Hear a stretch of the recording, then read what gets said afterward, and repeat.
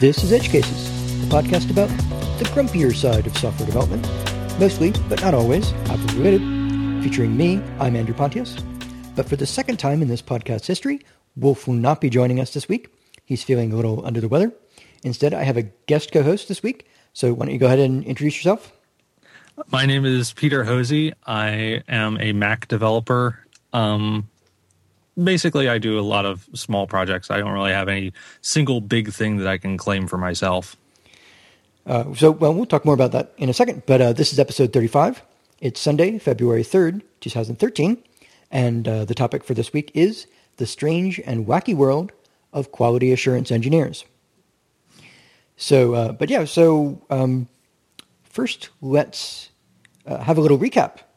So frequent listeners of the show will recall that Peter Hosey is actually a commonly referenced name around these parts. So in episode 20 from September of 2012, the Tabs and Spaces of Outrageous Fortune, I spent a decent amount of time going over your 2007 post, Tabs versus Spaces. And the sequel, Tabs versus Spaces Redux. I don't remember whether you referenced it at the time, but I have 2 posts on that subject. Gosh, yes, I should go read that if I haven't read that yet. But also that episode contains the alternate title, one of my favorites. If you align your colons, you're hosied. Mm-hmm. Yes. And then I also went on to reference your name in episodes 26 and 34, both from 2012, because you had started to tweet about adopting AppCode. Yep. Now, I did an episode about AppCode, episode 12 from August of 2012, a little slice of Windows in my IDE. And from that episode, I did conclude that I would not be using AppCode regularly myself, but I did reference your Twitter account where you've been talking about it, and some interesting stuff that you've been doing. Mm-hmm. And for those of you who don't remember it, it's his Twitter account is Boredzo, which is Boredzo. And I was thinking just this morning when I was putting together these notes, it is unfortunate that bored has more than one spelling. Yes. Yes. Because otherwise I could just say, the word board plus ZO, but I have right. to. Yeah. So, okay. So, and I guess I was going to say if there's anything else you wanted to add about yourself, but I guess you kind of introduced yourself. I will note that you appear to be an avid Minecraft player. Yes. I've been playing a little bit too much Minecraft in the past few days and posting screenshots of various things on my Twitter account. Sure. Well, I'm not sure there is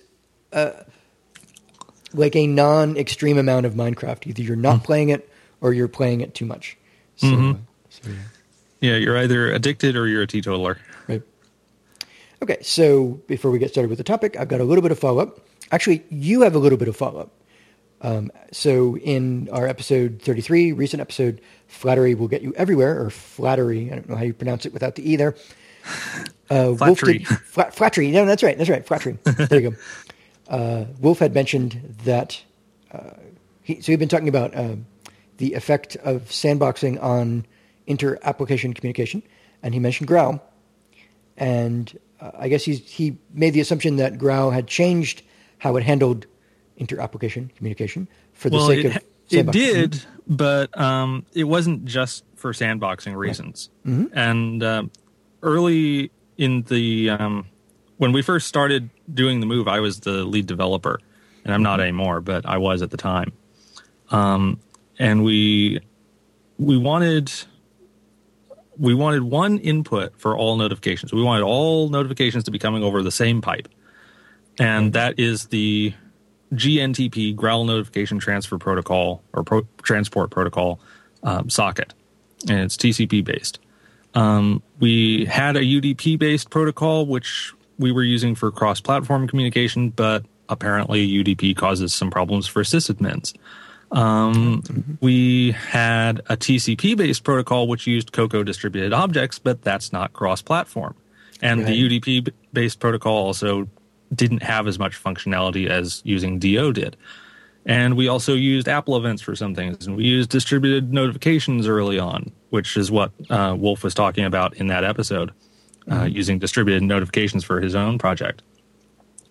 So we basically decided to solve all of these problems at once, and the way we did that was with GNTP. So it's a TCP-based protocol. It is how Growl handles notifications nowadays, how it receives them, how it forwards them. So it is the first class way to exchange notifications with Growl, and it is documented. We wrote up a spec with the guy who does Growl for Windows, and we also invited other developers of other notification systems to participate. And so it's cross-platform. So we really did solve all those problems at once. And one of the benefits later on was when we decided to go into the App Store, and around that time I left. And since then, the current team have actually gotten it into the App Store. It plays well with sandboxing, as you mentioned during the episode, or maybe Wolf mentioned, I don't remember. Right. It uses a TCP-based socket, and it uses Bonjour to advertise it, and that works. And it plays well with the rules. Yep. Cool. Okay, so for our topic this week, it came about in kind of a unusual way. So I used to write text adventure games. And so, Peter, do you know what those are? I'm assuming you do. Oh, yes. I think I've played at least one of yours, although I don't remember which one. Mm-hmm. So how would you describe what a text adventure game is? It is a story very much like the old Choose Your Own Adventure game books, except you're not limited to a certain selection of choices that the author gave you, like to go west, turn to page 163, to go east, turn to page 64. You can go whichever direction you want as long as there's an exit in that direction. You can do anything that you can think of and can express to the game. You can say, I want to ask this person about that. So it's a story in which there is a narrator and you play one of the characters. Right. So the single sentence sum up of it, I would say a role-playing game in text form. Right. I would put it as experiencing an interactive story through terminal.app. Right, because you're typing in commands. It's all text. So in any case, I had in my day, we didn't have anything so sophisticated as terminal.app for playing text adventures. Right. History especially was sometimes missing from these kind of games. So I wrote a tweet at the beginning of January of this year saying something about my past as a text adventure game programmer. And Uli Kirsterer, who is our other guest co-host for Edge Cases, tweeted back, all your exploits and lessons learned from text adventure gaming sounds like good future Edge Cases topics. And so I was thinking about that. And actually, I do think I'm going to do an episode on adventure games overall. I think that would be an interesting topic. But as far as the lessons learned for Cocoa development, which is what I do now, I'm not sure there's that much overlap. They're just not very similar in what you do with them.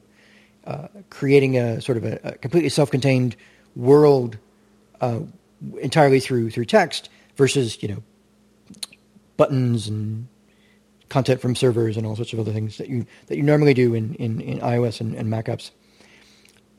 And so then I thought, okay, development isn't that similar. What about testing? And in fact, testing is different as well, but it's different in ways that make for something interesting to talk about. Because when you talk about testing for apps, for servers, for websites, for anything like that, you generally, like if a company says, well, we need to test this application, they'll hire somebody or hire a couple people, and they'll just keep those people on for good. They're permanent employees. But for text adventure games, what I found when I was writing games and what I saw other people do as well is that you would need at least two different groups of testers. You'd need the people who sort of helped you through, figuring out the bugs and giving you feedback for, let's say, the first 2/3 of your development cycle.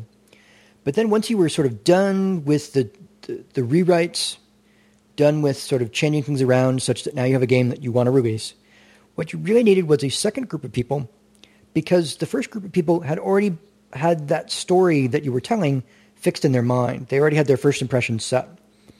And so you really needed someone to come in and say, well, okay, I'm going to look at the story fresh and not remember all the old versions of it. So I can give you advice on, well, is the final version, does it have the right pacing? Are the puzzles okay? Are the characters, does everything make sense? Is it satisfying? And you really needed another batch of people to do that. So that was what I was thinking in terms of testing there. And the best ones, am I right, are the ones who think of the things that you would never think of. Well, yeah. So it's a different set of subjects that you act on, but it's the same sort of thing, right? So the thing that I had heard from testers was that what you really want to see in a tester is someone who, you talked about going in different directions. Like, let's say you're in a room and you go through the door to the north. A really good tester, after they go through that door and they open the door and they go through it, will close the door and see what happens. See if everything still makes sense in your description. And also try to go south. Right. Go in the other direction as well. Right. Because if you have, let's say, like you're playing music in the room that you're coming from, and so the description in the new room is, well, and you hear music from the south. Well, if you close the door, do you still hear that? Do you still see that description? Mm-hmm. Or is it, maybe the music is muted or whatever. So it's just, hey, does the text make sense with this? And you get that same thing with testers in Cocoa applications or other sorts of applications that if you have, like, say, a side panel that comes up that shows you something, and maybe that lets you, you select something and you can edit it from the side panel or whatever, they'll also test every combination of those UI elements together. Well, if you're in the middle of editing something, can I close the sidebar? Well, what about closing the sidebar when I'm not editing something?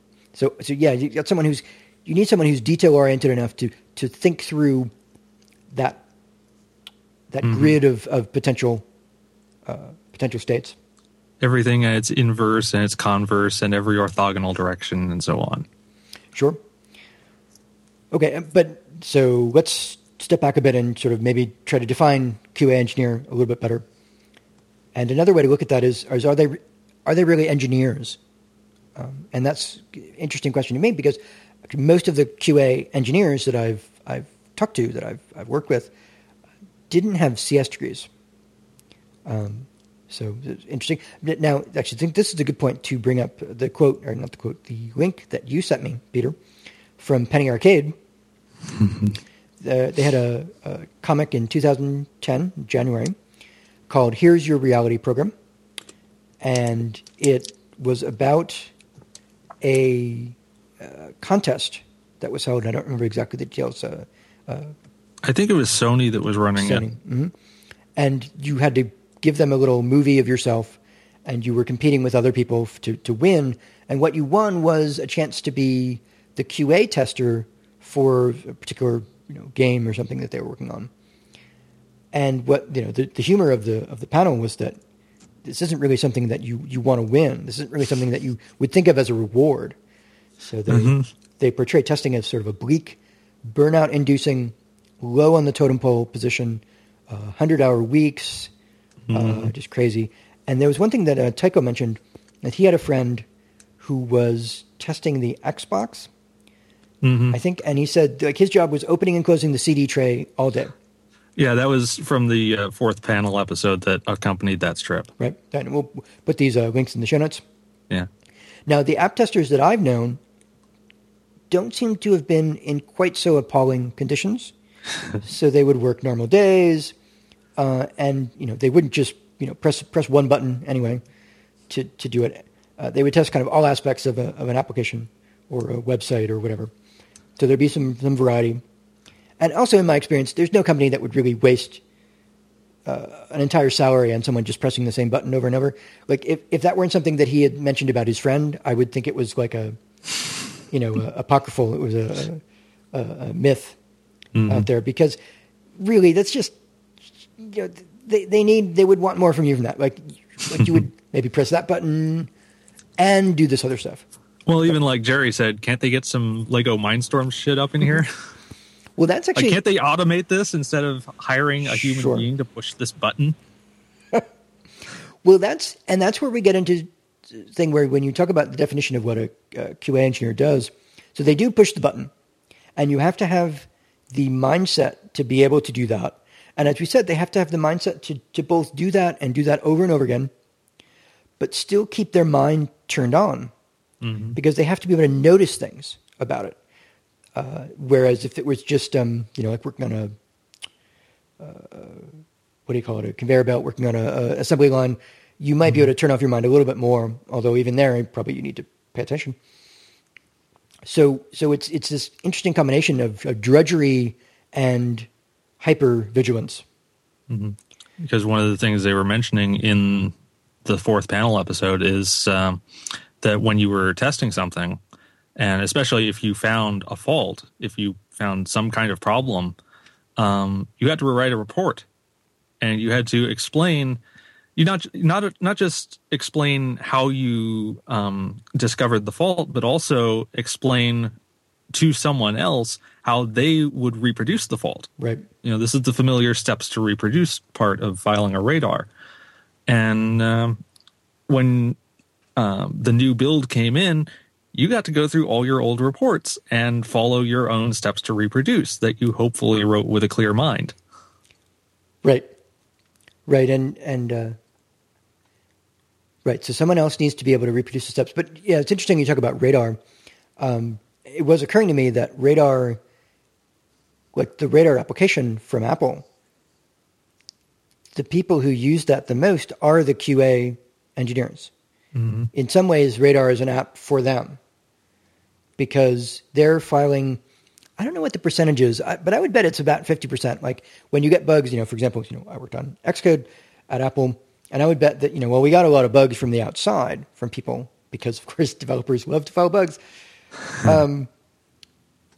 I would bet that about half the bugs that we got were just from those QA engineers. So,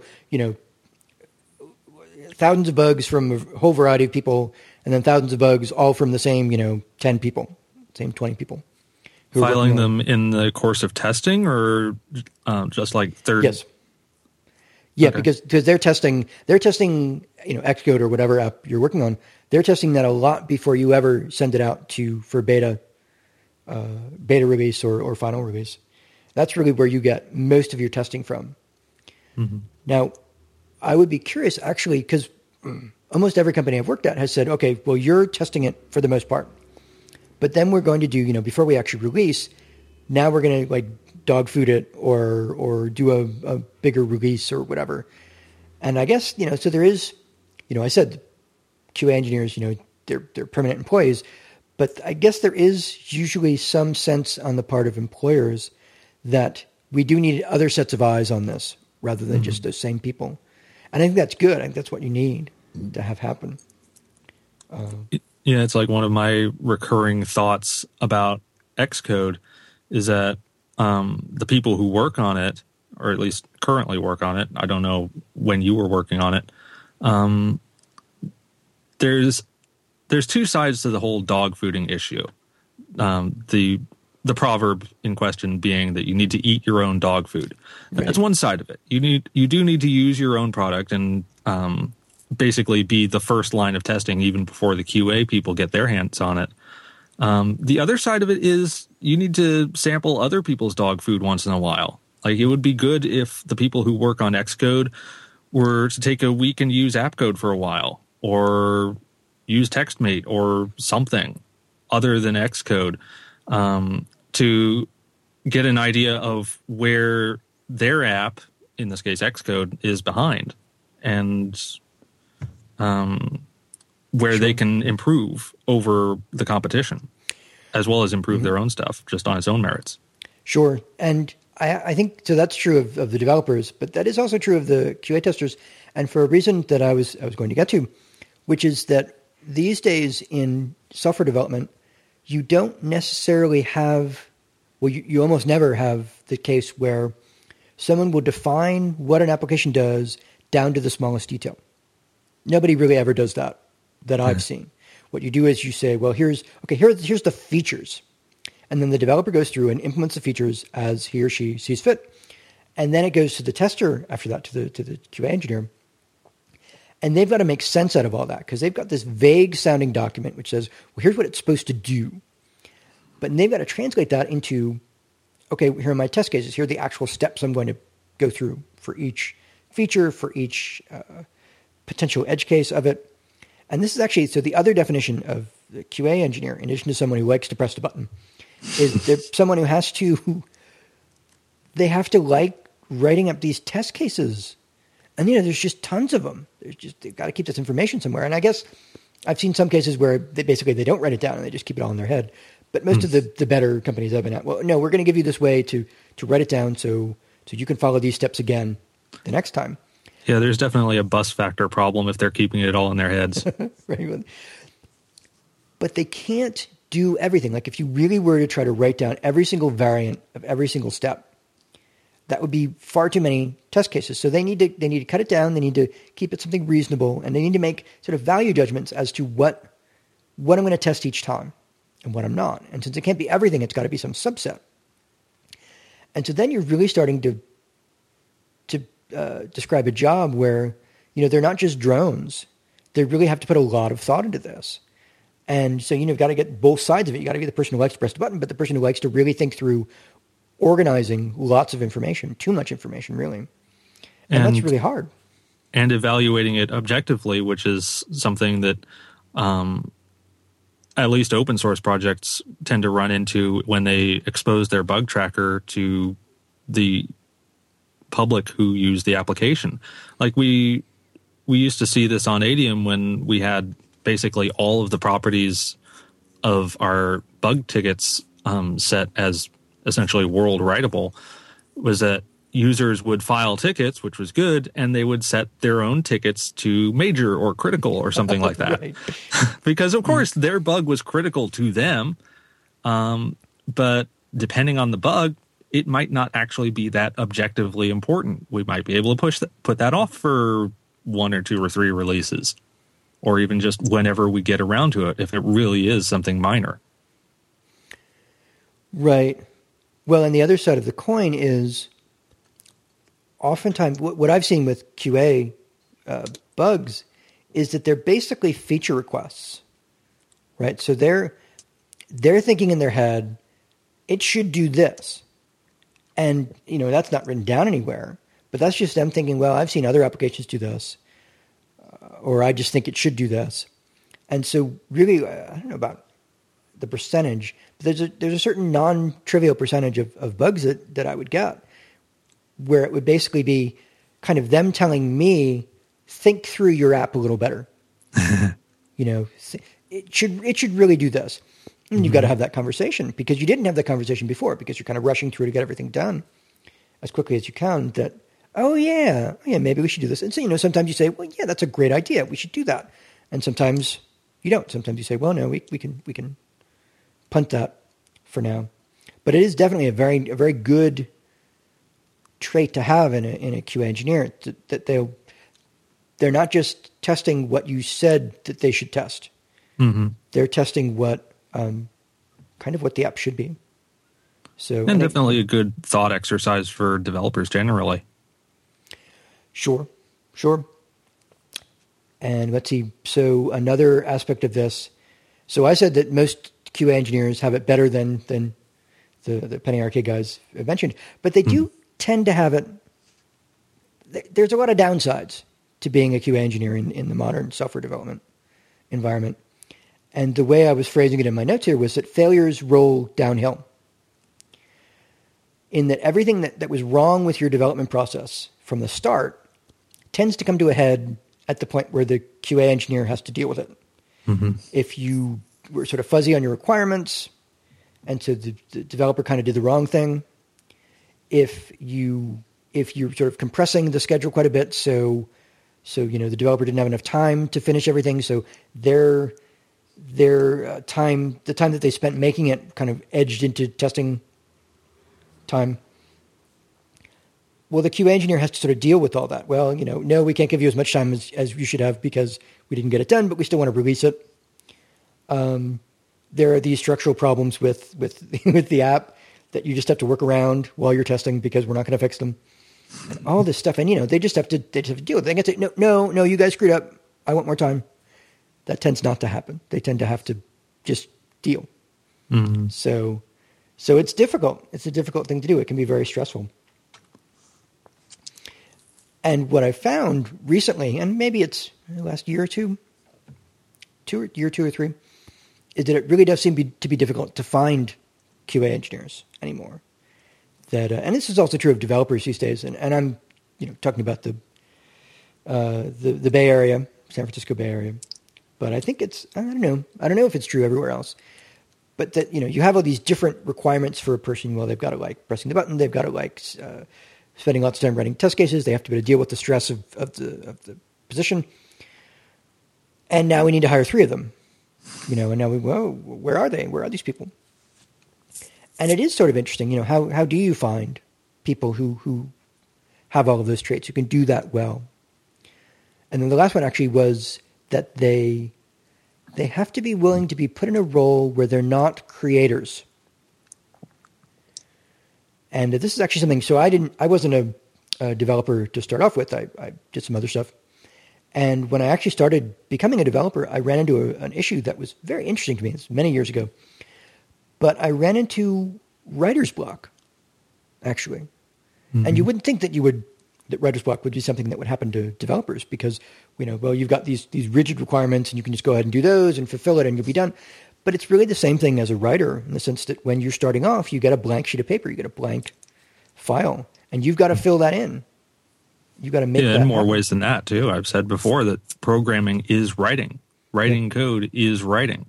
You have to express what you want. You have to say what you want to say. You have to say it clearly. You have to say it unambiguously. And if there's any confusion about what you meant or mistake in what you meant, then it's ultimately your fault and you have to fix it. Right. Yes. And I can't imagine anymore. I can't imagine being in a position where I wasn't doing that. And most of the people that I follow on Twitter, that I follow their blogs, that I listen to their podcasts, they're also of the same sort of mindset. Hey, I'm creating something. This is what I want to do, and this is what I am doing. And when you've got your QA engineers sort of next to you doing that, well, I want them to be creative as well. I want them to have their eyes open, to be smart, but yet they're not creating the same thing that you are. They're responding to what you're doing, and that is your job is to make it. Their job is to break it. Right. Well, the second part of that is it's always been interesting to me.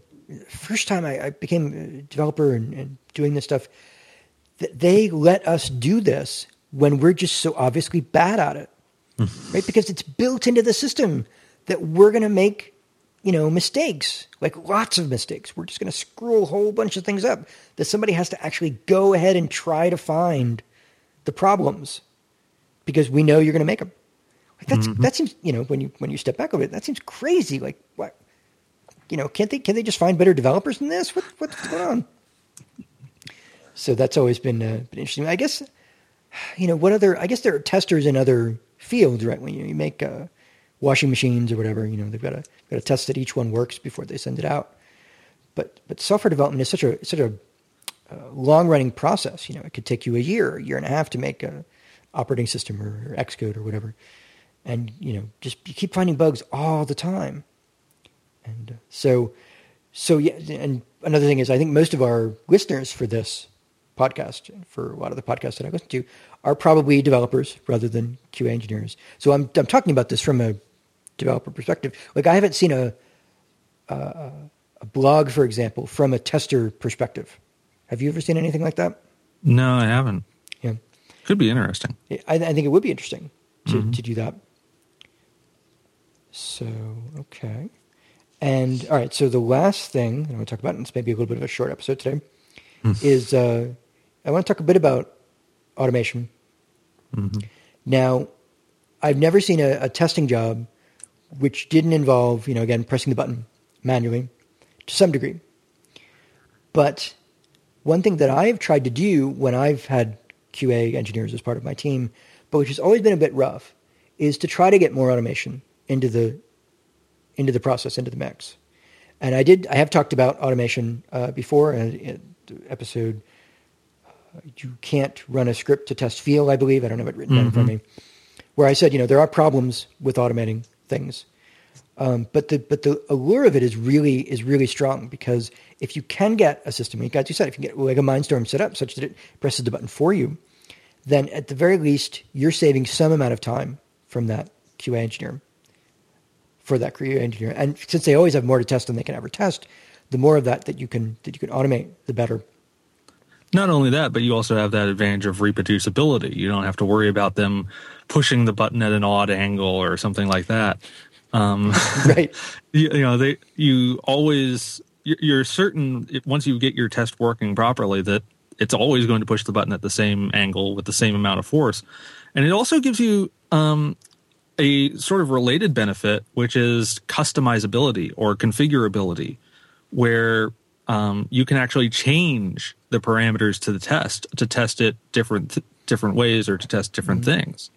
Like I've been working on this little video player app for the Mac, and there's a feature in it that I'm not going to describe in too much detail, but it has a core image filter on it to refine its appearance.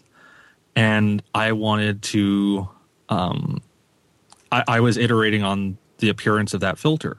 And I wanted, I was changing the parameters in the code and edit, compile, run, that familiar refrain. Right. And that was getting really old, really fast. So I actually bashed up a quick popover that was just permanently attached to the controller for the purposes of testing and debugging and iterating, and put 3 sliders in it, one for each of the parameters to the filter, and ran the app, played with the sliders, found the values that I wanted, and those are the new values. And that probably took no more than half the time of another dozen or 2 dozen edit, compile, run cycles. Right. Well, wasn't there a story about Steve Jobs where they talked about pretty much the same thing? That he kept tweaking stuff, and then they said finally the calculator construction set. Yeah, right. It's on Folklore. Yes, and I'll put a link to that in the show notes as well. But what's interesting to me about this specifically is that what I've seen is that making these kind of automated tests tends in many respects to be the domain of the developer rather than the QA engineer. Mm-hmm. The tests that you write in Xcode for the OC unit based tests, they're in Objective-C. They're really not something that you can necessarily expect a lot of your testers to, because your testers are not generally developers. And with the, I'm going to forget the name of it, the UI automation stuff. In Instruments? In Instruments, right. What's interesting there is that they made that use JavaScript. And I think the reason behind that, like I was a little annoyed at that at first because I was like, well, I want to write these in Objective-C. But really, I was not the target for that kind of testing. I think the idea being that QA engineers who are probably at most familiar with scripting languages can do this and might want to do that over working in a compiled language. So I think that was the idea there. But sort of my last automation story is that I knew someone at Apple who, and it was an interesting situation. He was actually an engineer, actually was a software developer, but he joined a particular team because he knew the people on it. At least this is my understanding of what happened. I guess I never really talked to them about it in too much detail. But my understanding was he joined a team where he knew all the people on it, and so he really liked working with them. He was a software engineer, but the only position open on the team was as a QA engineer. So he joined that team, but then since he was a developer, he kind of acted quite differently as far as testing is concerned, because he tried to automate the hell out of everything. He set up lots of test machines, and he wrote lots of scripts and lots of infrastructure to make that sort of thing work. And I do wonder if getting that sort of full bore approach to testing, where you're willing to not just maybe fiddle a little bit with JavaScript, but willing to really set up your own sort of custom setup, custom programs, custom machines, custom everything else, is something that you would need to hire a developer for, rather than someone who's mainly just pushing the buttons. Mm-hmm. Well, that's the old programmer's laziness. If the machine can do it, we want the machine to do it. That's right. And it can be tough, right? Because it could take a long time to set up that sort of infrastructure. Mm-hmm. And so you've got to convince your boss that it's required. It's a down payment instead of technical debt. Yeah. Now, the the thing that I wonder about, because I've seen some of it. Like I've seen a couple of different variants of automated tests. I've seen people attempt to test the app as a black box. So they use, what I saw was using AppleScript to test it, and sort of push the buttons with the, with the program instead of pushing the button with their finger. And that didn't work that well, because there was just too many ways that sort of thing could break. And I did talk about that a little bit in the automated testing episode. So it's I think it's generally better to have lower level tests if you can do it, that don't rely on the app launching correctly each time, and don't rely on, the Finder not hogging CPU for Spotlight or anything like that. It might depend on when you do it. Like if you're first creating the application and your interface is in flux, then UI scripting is going to fall on its face. On the other hand, if you're doing it later on for like 1.5.2, your interface is probably kind of stable by then. And you can probably set up some UI scripting tests and start testing at the higher level, which is not to say that you shouldn't do the lower tests as well, but you can do those earlier and then build up once your user interface is more stable. Well, and one other thing that I mentioned on the automation episode was that what I've found in automation is the things that you are able to test easily are usually the things that don't break to begin with. Mm-hmm. So if really what you're trying to do is actually find breakages, you don't necessarily gain a whole lot out of automating those particular tests. But what's interesting with QA engineering is that their job is to keep testing things even if they're not likely to break. Mm-hmm. Because they're trying to do the regression test. They're trying to make sure everything really still works exactly the way it does. And so you can save them time by saying, well, this is 99.99% unlikely to ever break. But I take that out of your test cycle. Now you've got more time. So I can see the use of it in that case. And I don't know that I agree exactly that I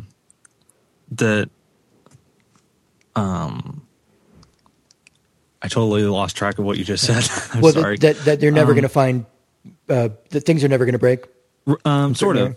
Yeah. So in my limited experience with unit testing, which I did on the ADM project, we had at least one Summer of Code student who did some of the unit testing, and then I did some of it as well. And we had some other developers contribute some as well. But my experience has been that when you first write the first unit tests for some class, that you will find bugs that you didn't know were there. Right. And part of that is just inadequate specification. Like, okay, you didn't really write down what happens if you pass nil here or something like that. And sometimes it's just straight up broken and you never knew until you actually wrote a test for it. Okay. Yeah, well, this also tracks a little bit of what I was saying in the other episode, which is I like the automated test, and you were saying this as well, when I'm actually still writing it.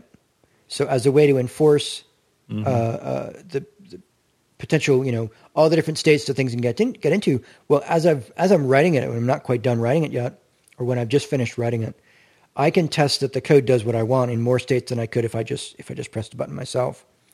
And that's good during the development cycle. But again, after the development cycle, what I found is it really didn't break again. And this is it's counterintuitive, because you might think, well, if I change code around that code, if I change code that's associated with that code, maybe that'll break that code.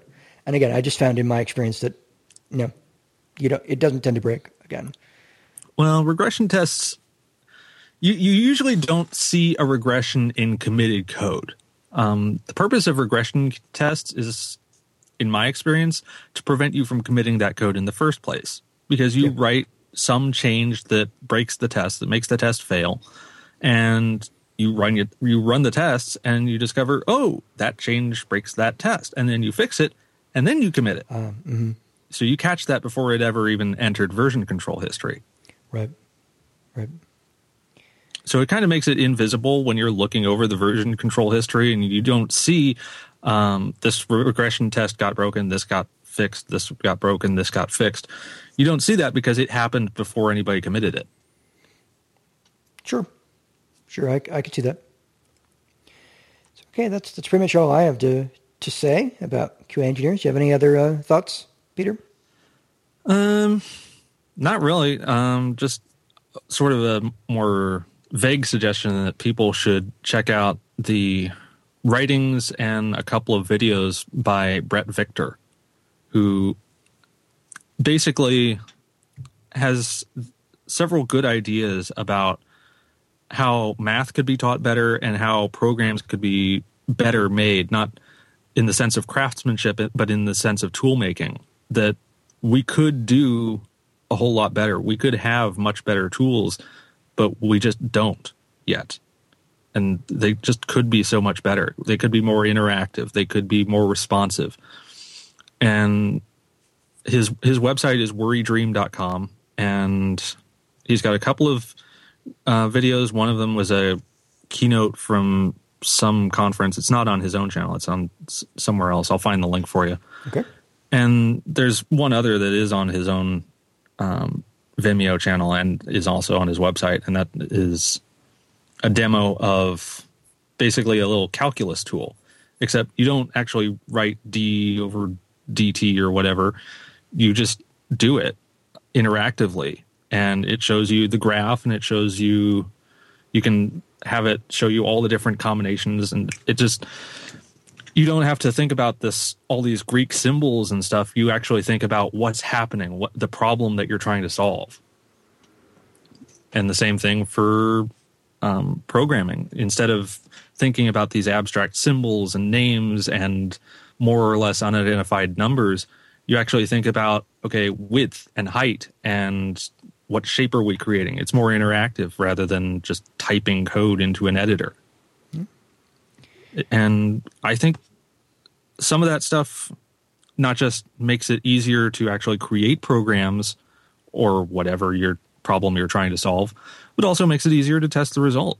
If you can see the output, and in the case of programming, even see the shape of the program, then you're that much better able to find holes in it.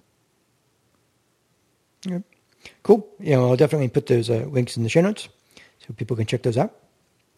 Okay, so please visit our website, edgecasesshow.com, all one word, for show notes, a link to our podcast on iTunes, and more.